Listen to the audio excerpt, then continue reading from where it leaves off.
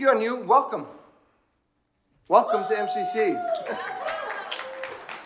Yeah, great to have you. And we've been in a series that's based out of Psalm 127.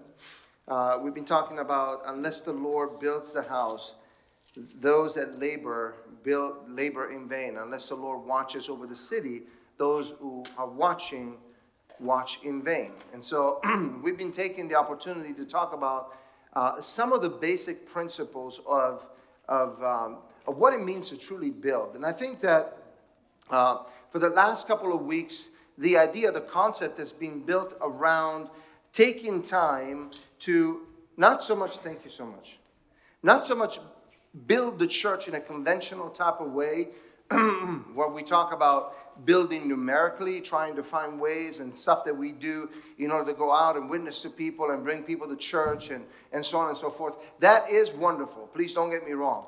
But we are, because of a unique situation, unique time in our church right now, we believe that the growth that we need to experience and how it's more important how we build versus what we're building and encouraging people to come to church at this point in time, right? So how we build is absolutely of particular importance. It's about getting the foundations right. It's about taking time to emphasize and to magnify those foundational things in the Word of God that make us as believers stronger. We're talking about prayer. We're talking about worship, what we did today. Weren't they great? Weren't they great? Yeah, we're so thankful for the worship team and everyone that's volunteering. So thankful for them. And we're talking about, reading the Word of God and fellowship within the body. These are important foundational principles of our Christian walk with the Lord that unless we actually do them, all we're doing is talking about them, and talking about those is not enough. We actually need to step into being practical and doing what we need to do. If you were not here for the first and the second part, you can go to the MCC app and take those. I won't take the time to go through a full recap. But I want us to focus on the premise of Psalm 127. If you recall, we talked about the fact that Solomon wrote this psalm. And this psalm is basically a warning from Solomon saying, hey, you know what? You need to do something. You need to build carefully. You need to build with the Lord, and you need to build well. But how do we do that, right? So in part 2, we talked about Nehemiah. Then Nehemiah was the cupbearer to the king. And it was basically a guy that would sip on the wine before the king would take the wine, so that if there was any poison, it would be him dying and not the king. That's a bad job to have. In case you were looking for a job, do not look for the cupbearer job. Not a good idea. But Nehemiah was just a normal, regular Joe like you and I. And most importantly, God gave him an assignment to do something that was greater than himself. But something about Nehemiah? Nehemiah was not a construction guy. And God told him, go and build the walls and restore the gates. How do I do that? It's amazing what Nehemiah did. He completed the work in 52 days. What had taken them years to try to accomplish, he did that in 52 days because he inspired the people of God, especially inspired the families to stand on the wall in the section of the town of Jerusalem where they lived to build and protect the walls around their families. That is so important. That's a message in and of itself. But what we're going to focus on today is talking about the fact that building walls is of absolute importance. And because much of what we do in the church is individuals, right? It's you and I that are participating, right? Everything that we do, from the worship to preaching to, even, by the way, the chairs that you're sitting in today were set up by a group of people that we are so thankful for. Because we come on Sunday here. Yeah, thank you. Thank you, guys. Every one of you that helped us out with that and over the weeks that has helped us. we're so thankful, right? And so because it's individuals, imperfect people like you and I, we want to focus today on individual members of the church. And so I'm going to talk about, and our text actually today is found in Jeremiah chapter 1, verses 9 and 10. Jeremiah chapter 1, verses 9 and 10. This is a very important passage of scripture. Then the Lord put out his hand and touched my mouth. That's Jeremiah talking. And the Lord said to me, behold, I have put my words in your mouth. See, I have set you this day over nations and over kingdoms to pluck up and break down, to destroy and to overthrow, to build up and to plan. What an interesting scripture, isn't it? You see, God is a God of order. And God's priorities are not the same as our priorities. The way that he sees the fulfillment of what he wants to accomplish, both in our lives, in our church, in our families, in our city, in the world, is not the same way as we actually see them. And so there's a first point here in verse 10 where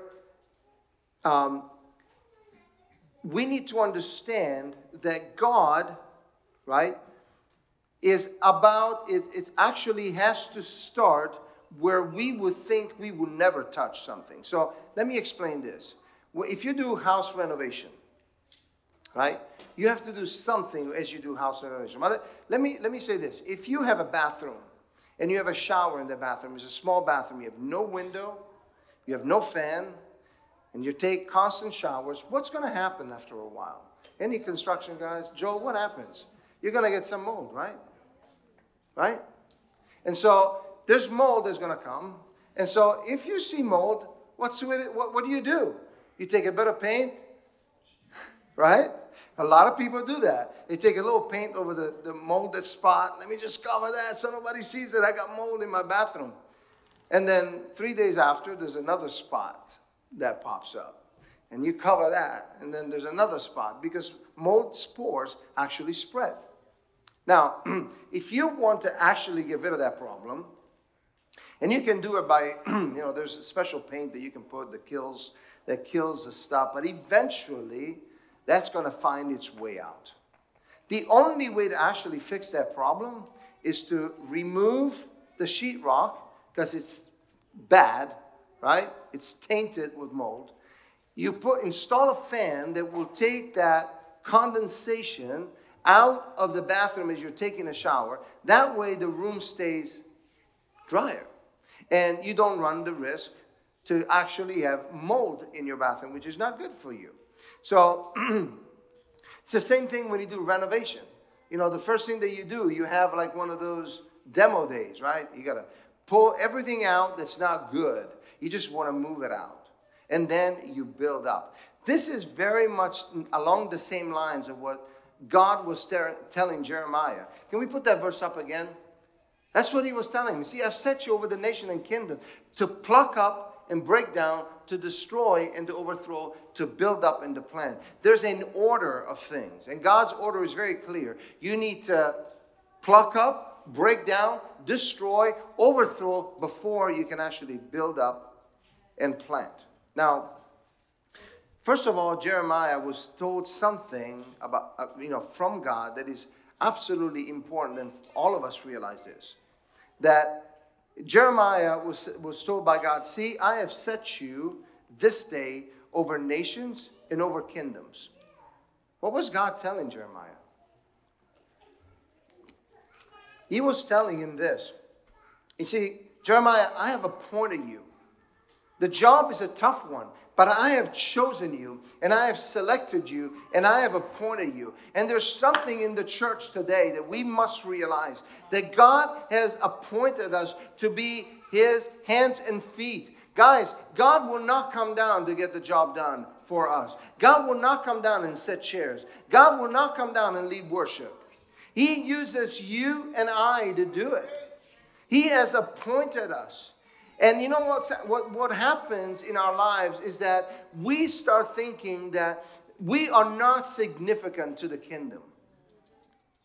We start thinking that we are not as important as maybe somebody else.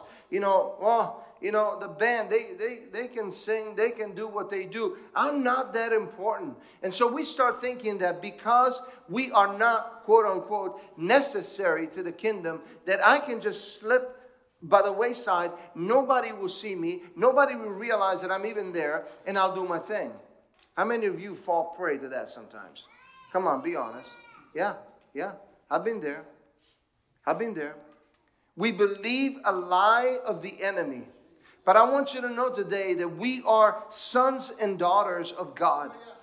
God's desire is to restore a godly identity into each and every one of us. And when God appoints us, it is because He believes that we have what it takes in order to do what He is asking us to do. He knows that we know what it takes. And so I want you to stop believing the lie of the enemy. Stop believing that word, that voice inside that says, you are not good. You cannot do this. You're not worthy. None of us will ever be worthy. But all of us were worth His sacrifice. And He died on the cross for us. He chose us. And you know what? I want you to know that God makes no mistakes. He has made no mistakes on you. He has not made no mistakes on choosing you for the job. He's not made any mistakes. Never will, never has, never will. So there are walls that we must tear down before we can actually build. Jeremiah was told you need to pluck up, tear down, destroy, annihilate. And you know what? That was the first thing that needed to happen. Now, we've talked about walls that the walls of Jerusalem needed to be repaired in order to keep the enemy out, right? But in our lives individually, there are walls that we need to tear down. So let me start by talking about some of those walls. When God told Jeremiah that he needed to pluck up, tear down, destroy, and overturn, these are very strong words. Now, they're strong in the English language, but in the Hebrew, they actually convey the idea of total destruction, total annihilation, literally putting to death, to utterly eliminate. You know why? Because God doesn't play games. When He sees something in our lives that needs to be removed, He doesn't play games. He is going to call it what it is. And so let me ask you, what are some of the walls in your life today that you need to utterly destroy, eliminate, annihilate, put to death? Now, God is asking you and me to do that. You may look at God and say, God, go ahead. No, He's actually looking to us because we play a part in actually destroying those things that are not of God. So let's talk about walls. I think the number one wall, well, these are not necessarily in order, but one of the walls that we need to destroy is a wall of religiosity. The wall of religiosity. Wall of religiosity. In Paul in Timothy, 2 Timothy chapter 3, he warned the church about this. He said, stay away from people who are treacherous, lovers of themselves more than God. And then in verse 5, he says these words. He says that they have the appearance of godliness. Is it there? Do we actually have that verse? 2 Timothy 3:5. Having, there you go. Oh, it's 1 Timothy 5:8. Oh, wow. Okay. Close. It was close. I think the one before. Is that the one? Maybe it's not there. Okay, my bad. I didn't put it there. But in verse 5 it says that having a form of godliness, but denying the power. Having a form of godliness, but denying its power. You know what Paul says that we should do with these people? Avoid them. Now, that's a harsh word. That's a harsh word. If you have people in your life that look good, they talk the talk, but don't walk the walk, stay away from them. Because you're not going to build you up. You may spend an hour, 2 hours with people that all they do is just like talk, just a bunch of nonsense. Let's just be honest. Let's just be honest here for a moment. If we're going to walk and grow in the Lord, we need to surround ourselves with people of like-minded and like heart that actually understand, know the Word of God, and can actually support and bring us up out of our own situation at times. Because you know what? We're not perfect. We go through issues in our lives. But God is looking for people of influence that we'll surround ourselves with. So he says, stay away from them. Stay away from them. Now, the religious spirit looks good, sounds right, but behind pretty words, it's a form of godliness with no power.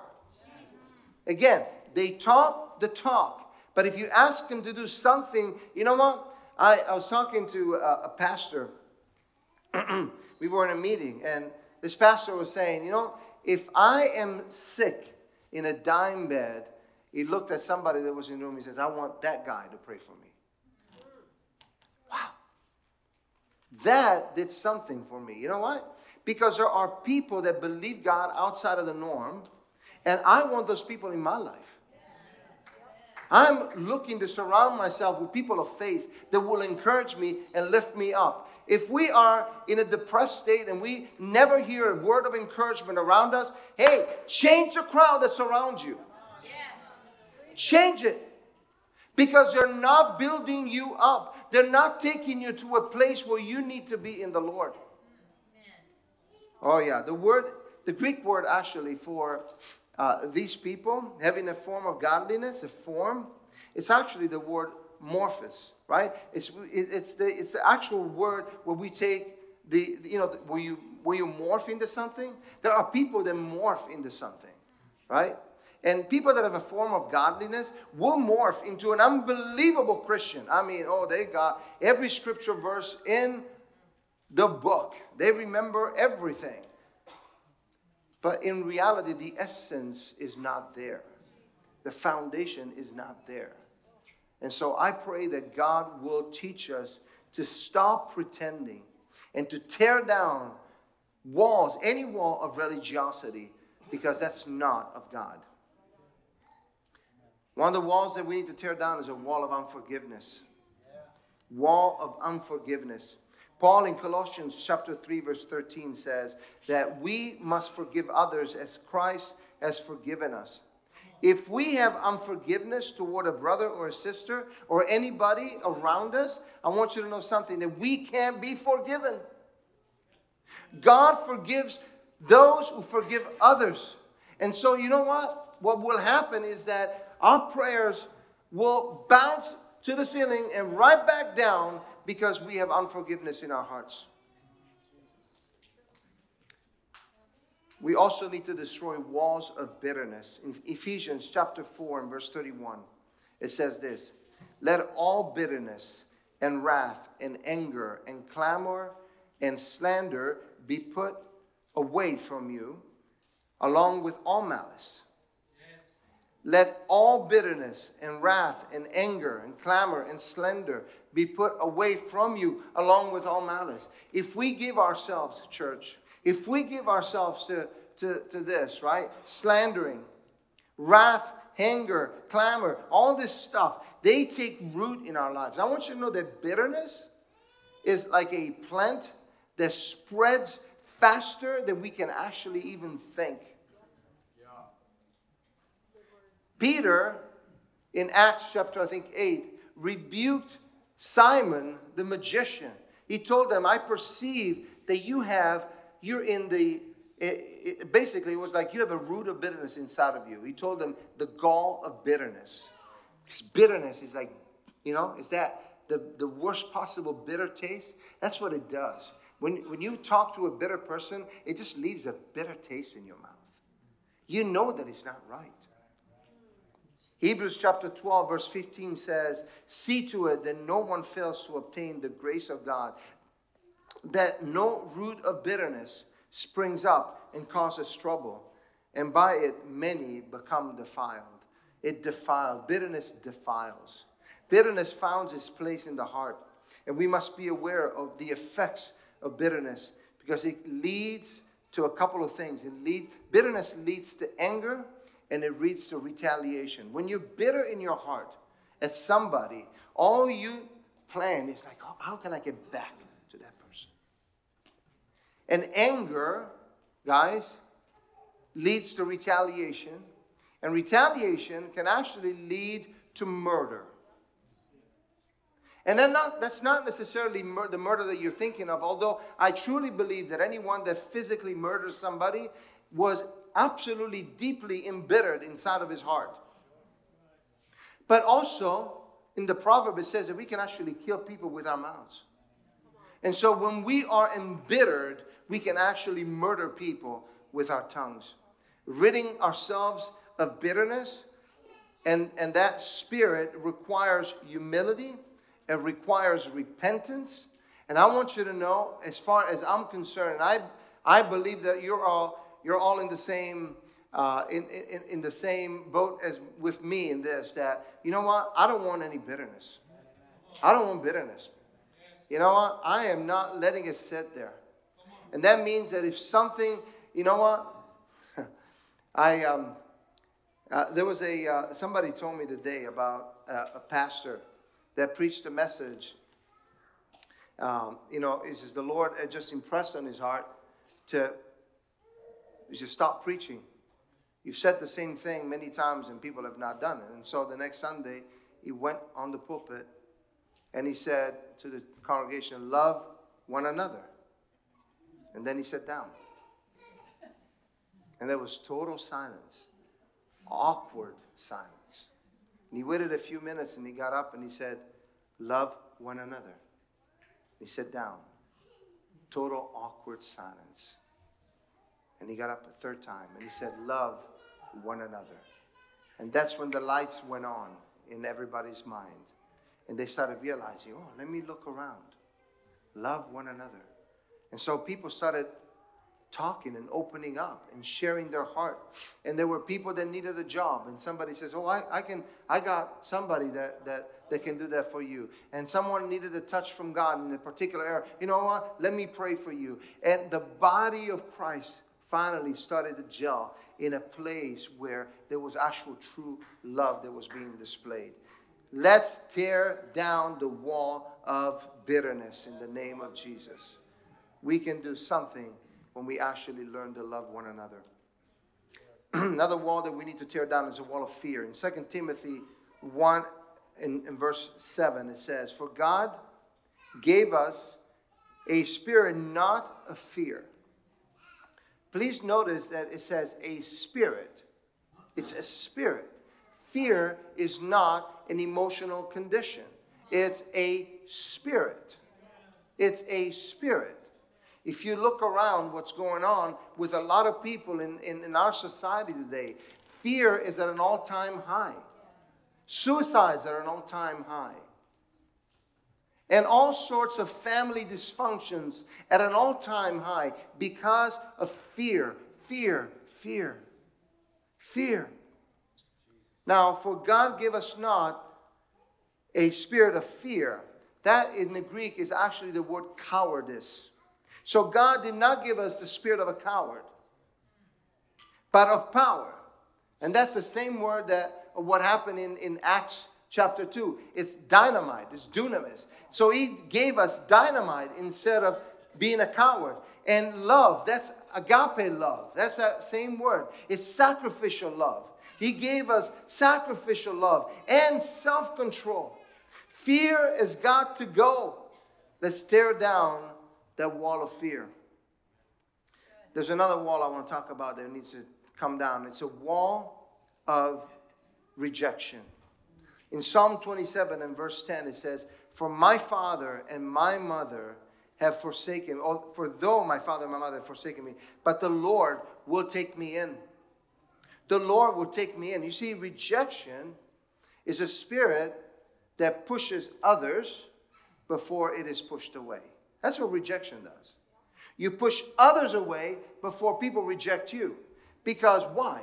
Because you're afraid that they're going to push you away first. And so you're like standoffish, right? We use that word. Like you're standoffish toward people. Like, what? What's his problem? What's their problem? It's just stuck up, like, come on.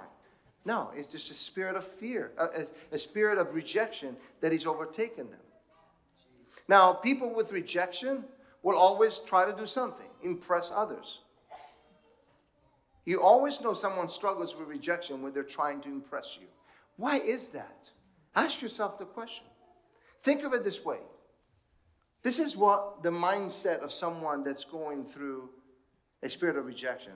If they could just like me, if they could just love me, if I can do something so that they can like me and love me, maybe they won't push me away. Maybe they'll think that I'm something. Maybe they'll think that I'm important, that I'm a good person. Let's destroy rejection. Because you know why? We are all, our identity in God is sons and daughters of the Most High God. And rejection is a lying spirit that comes to you and tells you that you are not worthy, that you're no good. Push others away before they push you away. Come on now. We are all sons and daughters of God. We love each other. We accept each other just the way we are. Just the way we are. Because God accepted us just the same way.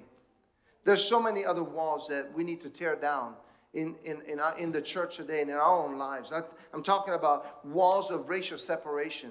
That's terrible. That's disgusting. That's got to go. Walls of hatred. That's disgusting. That's got to go. Walls of selfishness and selfish ambition. Walls of apathy in the church. Remember what you were talking about this morning? Apathy? Right? That we come to church and we're like, I don't know what happened to me. Somebody put me in a straitjacket. You know, that could be a form of apathy. That's got to go. Prayerlessness. It's got to go. Church, let me impress on you. Prayer is the very lifeline of the church now, today, in this moment. In this moment. Not later, not tomorrow. We have opportunities to pray together as a body.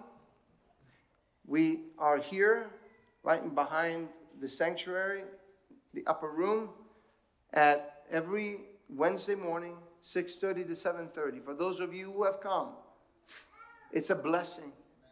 We pray, we encourage each other in the Word and so on and so forth.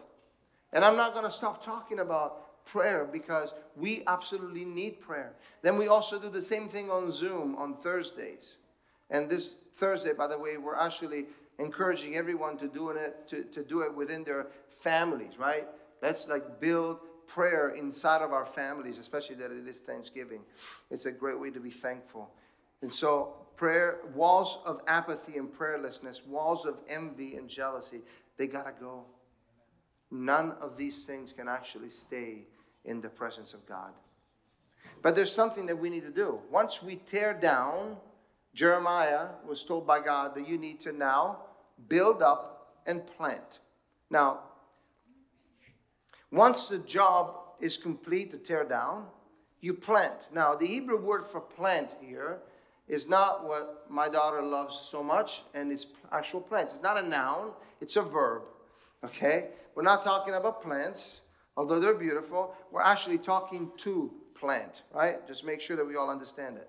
Now, when I was in Italy and I did tent ministry, building up a tent is a unique thing, right? You need to, first put the major poles that will hold it in the middle. And then you have people that go on the outside of the tent and they pull up, these individual posts in order to sustain the sides of the tent. Now, once all that is done, you say, are you done? Absolutely not. If you leave that tent up just the way that it is, you know what's going to happen? The first wind comes up, it's going to take that tent somewhere. And so what we needed to do is actually put pickets down to support each of the individual posts that are lying on the outside of the tent. And, when we bought that tent, they gave us, the little straight metal pickets, and you just throw them into the ground, and we just quickly realized these are not going to support anything. So we had something made that would actually look like an airplane.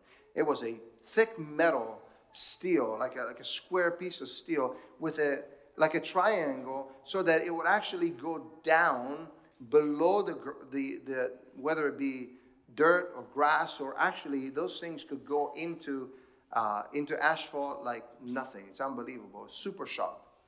But, you had to be there with a 20-pound sledgehammer and just like nail those things down. It was a job in itself. That is actually what Jeremiah was talking about when you plant, right? You actually need to support the structure.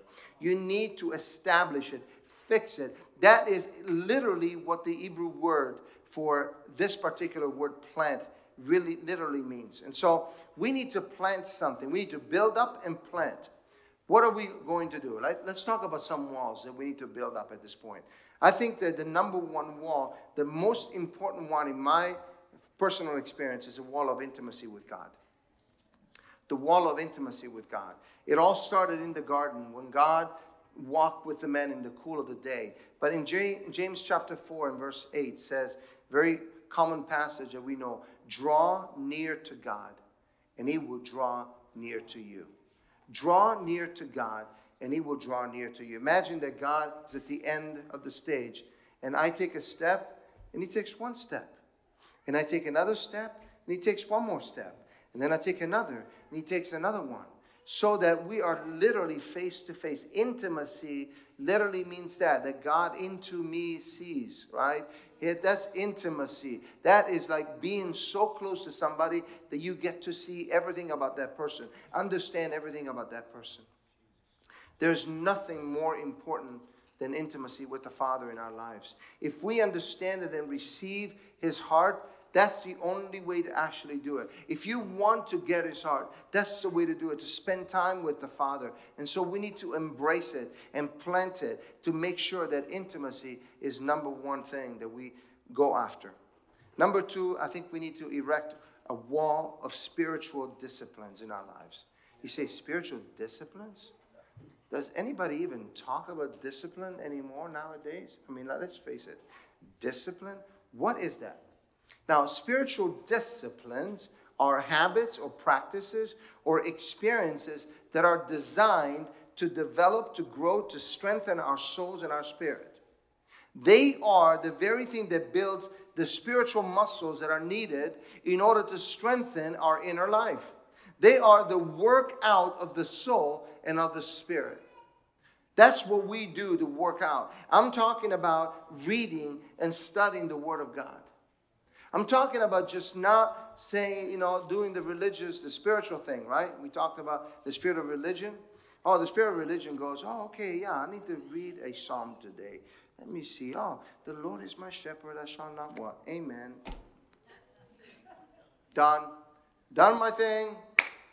I done. See, Lord, I read the word. And then I got to pray. Okay, Lord, bless this food. Amen. I prayed. All right.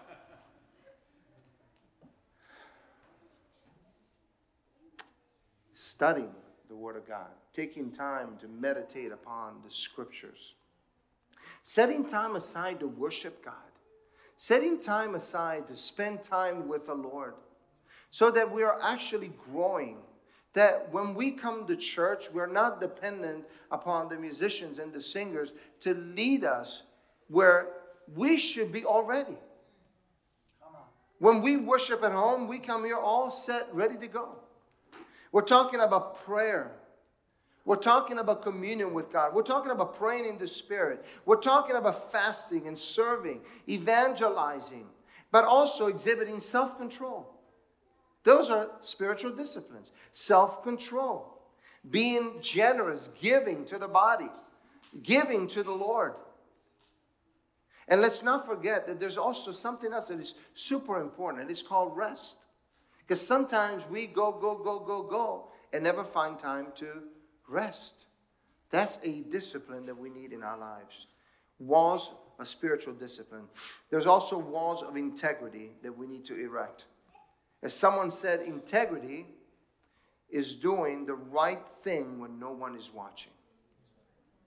Integrity is doing the right thing when no one is watching. It is being honest and having a strong moral compass.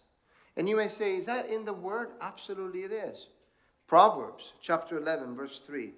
It says that the integrity of the upright guides them, but the unfaithful are destroyed by their duplicity. That word duplicity means double-mindedness. When you are a person of integrity, your moral compass goes in one direction. You know that we need to be honest and sincere in all of our doings. That is of utter importance. We need to build that wall. Another wall to build is a wall of healthy families. We need to build walls around our families to make our families healthy. Now, I think it all starts with being mindful. Being mindful about the needs of our families. Now, in 1 Timothy 5 and 8, it's a common scripture that I think that we have misinterpreted, because it talks about being that if you don't provide for your family, you're actually worse than a heathen, right? I think we've thought of that as saying, okay, well, I need to put food on the table, a roof over my family's head, and I think that is everything that God requires of me. But that's actually not what this verse is saying. Yes, those are needed, but the words "does not provide" actually come from two actual separate words in the Greek that literally mean to consider in advance. In other words, what that actually means is be proactive. Being proactive. That's where I think so many times we fail. And I want to talk as a man. We fail in being proactive, looking at the needs of our families and doing something about it. And so what we think is like, as a man, I just got to put the bacon on the table. My family needs, food and a roof over their heads, and that's where we stop. But that's not where God wants us to stop at. He actually wants us to be proactive in taking care of the needs of our families, right? Now, someone said that by third grade, children will settle on a belief system of God that will shape their belief system of God. They will shape it and either strengthen it or destroy their belief of God. By third grade. Guys, third grade. Look at your children. Be proactive. Make them your mission. Now, how are we training our children? What are we being intentional about day in and day out with our children that they will remember? Do they see us pausing? Do they see us praying? Do they see us taking a moment to say thank you, God, for all your provision? Praying for the food at the table? Those are little minor things that make a change in eternity. One of the things that I always remember about my mom, when I was walking away from the Lord and I wanted to do my thing and I just didn't want to go to church and, I'm like rebellious, leave me alone. I remember her by her bedside, on her knees, crying out for David. I remember that. So I would pass by the room and I would see her and I would just run the other way. I didn't want to know anything about it. But I knew that there was something being done there. And that's why one day when I was invited under a tent that I later served under, I've heard that message that pierced through my heart and it changed my life. So we need to do the basic things for our children to see godliness in our lives. Now, there's also something that pertains to our spouses. Let's remember in Ephesians 5, verses 22 to 28, that it says, wives, submit to your husbands. Now, husbands, before you take out your whip and start cracking the whip, let me read the rest of the verse. Because it says, husbands, love your wives as Christ loved the church. How did Christ love the church? He died for the church. Are you ready to die to yourself for your spouse? Am I ready to die? Willing to die? Sacrificial love. Love, in that same chapter, it says that we need to love our wives as we love our very body. I know you're thinking of songs now. Love your body. We have got to love our wives the way God loves them. You know what Paul says here also? It says that if you love your wife well, you're actually loving yourself. So if I want to love myself well, I need to love my spouse. And if you're married, you need to love your spouse just the same way as you love yourself. Another wall that I believe we need to erect is a wall of purity. In Colossians chapter 3, verse 5, it says, put to death, therefore, what is earthly in you, sexual immorality, impurity, passion, evil desire, and covetousness, which is idolatry. In Matthew 5, it says, blessed are the pure in heart, for they will see God. God is looking for purity inside our hearts. When we are pure, that purity allows our eyes to be open to see God. Purity allows us to see God. In Psalm 119, verse 9, it says, how can a young man keep his way pure? Young people, if you want to keep your ways pure before the Lord, here it is. It is by guarding that heart, guarding it according to your word. Make sure that the word of God is the compass, is the very thing that you follow in order to keep purity way before you, ahead of you, and behind you in all aspects of your life. Purity is a result of understanding and following the word of God. Amen. There's also another wall of forgiveness. We talked about unforgiveness before. Of course, if you destroy a wall of bitterness and a wall of unforgiveness, we need to erect a wall of forgiveness, because we know that we must forgive others as Christ forgave us. Walls of gratitude. In 1 Thessalonians 5:18, it says, give thanks. Give thanks in all circumstances. That's not for all circumstances. It's in all circumstances. For this is the will of God in Christ Jesus for you. Guys, gratitude is the antidote for a spirit of entitlement. Gratitude is the antidote for a spirit of entitlement. I want. I want to go to church and just sit and just, just worship God today. I just want to go there and just leave me alone. I just got to do my thing, and just go home. Are you grateful, for all the people that have accomplished the things that are done each Sunday that we gather, that we meet? I know some of you are. I know all of you, but you need to check your heart. One Sunday, a pastor dismissed everyone on campus. He said, no greeters, no ushers, no parking team, no singers, nobody. He'd send them all, give them all a day off. Everybody got there, and they thought, are we having church? Yeah, they did have church. They had church without music. They had church without greeters. They were fortunate because they had stable pews, and they did not have to set up chairs like we do. But there was nobody to greet. There was nobody in the parking lot saying, welcome. You know what that did? That actually created a sense of gratitude in everybody. And it also helped them realize, wow, unless I actually give myself away, unless I actually volunteer and do something to help out, nothing is really going to happen unless I step in. And that is for all of us. Walls of gratitude. Walls of gratitude. We're on Thursday, this coming Thursday is Thanksgiving.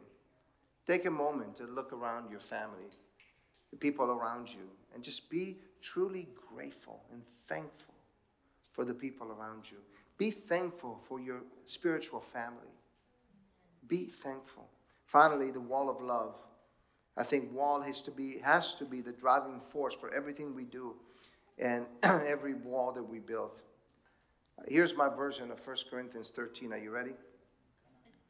If we have no love, we just make a bunch of noise. We are empty, loud, aggravating, and irritating. That's the truth. That's the truth. I'm not going to start my own version of the Bible, but sometimes I feel like people that just are like, they just have no love. Like, you just sense it. They're like, not good people to hang out with. But you know what? That can happen to all of us. If love does not drive everything that we do and every wall that we build up, we are just like that.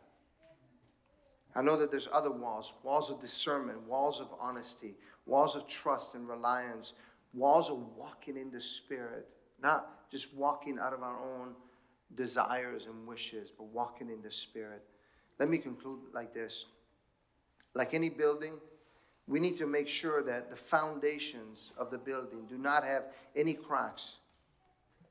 And you know what goes through cracks, right? If you've seen walls, especially outdoor walls, snakes go through cracks, right? Snakes go through cracks. In 1 Corinthians 3:11 it says, "For no one can lay a foundation other than which is laid, which is Jesus Christ." We need to build on Jesus. Not my ideas, your ideas, not my strategies or your strategies. We need to build on Jesus because he is a sure foundation. In fact, Jesus is described as the chief cornerstone. It's a stone that's placed when you're building the foundations in order to erect a building so that it will actually stand. But there's also gates that we need to contribute to the tearing down of our walls. And actually, gates can destroy walls. And I'll tell you why. Because if we're not careful, if we're not aware, there are 3 gates that will open the door to the enemy that will cause destruction of our walls that we bring up. Number 1, the eye gate. I'm talking about this. Number 2, I'm talking about the ear gate. And I'm talking about the mouth gate. When these 3 gates are out of control to the tearing down of walls of our lives, I'm telling you, it all falls apart. It all falls apart. We build in vain and we watch in vain if we are not paying attention to making sure that not only the walls are up for our protection, but that also the foundation is solid and that the gates are closed. What are you watching with your eye gates that is compromising God's presence in you? What are you listening? Whether it's people or, I don't know, podcasts or whatever you're listening to that actually compromises your position in God. What are you saying? Because the mouth gate speaks of what is perceived through the eyes and through the ears. What are we saying? What we actually say, it's in response to what we are hearing and what we are seeing. The mouth speaks out of the abundance of the heart. The heart perceives through its 5 senses. And so, let's be careful. Be careful what we watch. You know, we used to sing that song in Sunday school, "Oh, be careful, little eyes, what you see. There's a Father up above, and he's looking down in love. Oh, be careful, little ears, what you hear. Oh, be careful, little mouth, what you say." Why is it that when we grow up, we somehow put those aside and we forget that God is actually looking for us to be strengthened and to grow in him? I want us to take a moment and just, if we can all stand. We want to sing a song, and I want to give you the opportunity to just go to the Lord. Just take a minute and go to the Lord right where you are.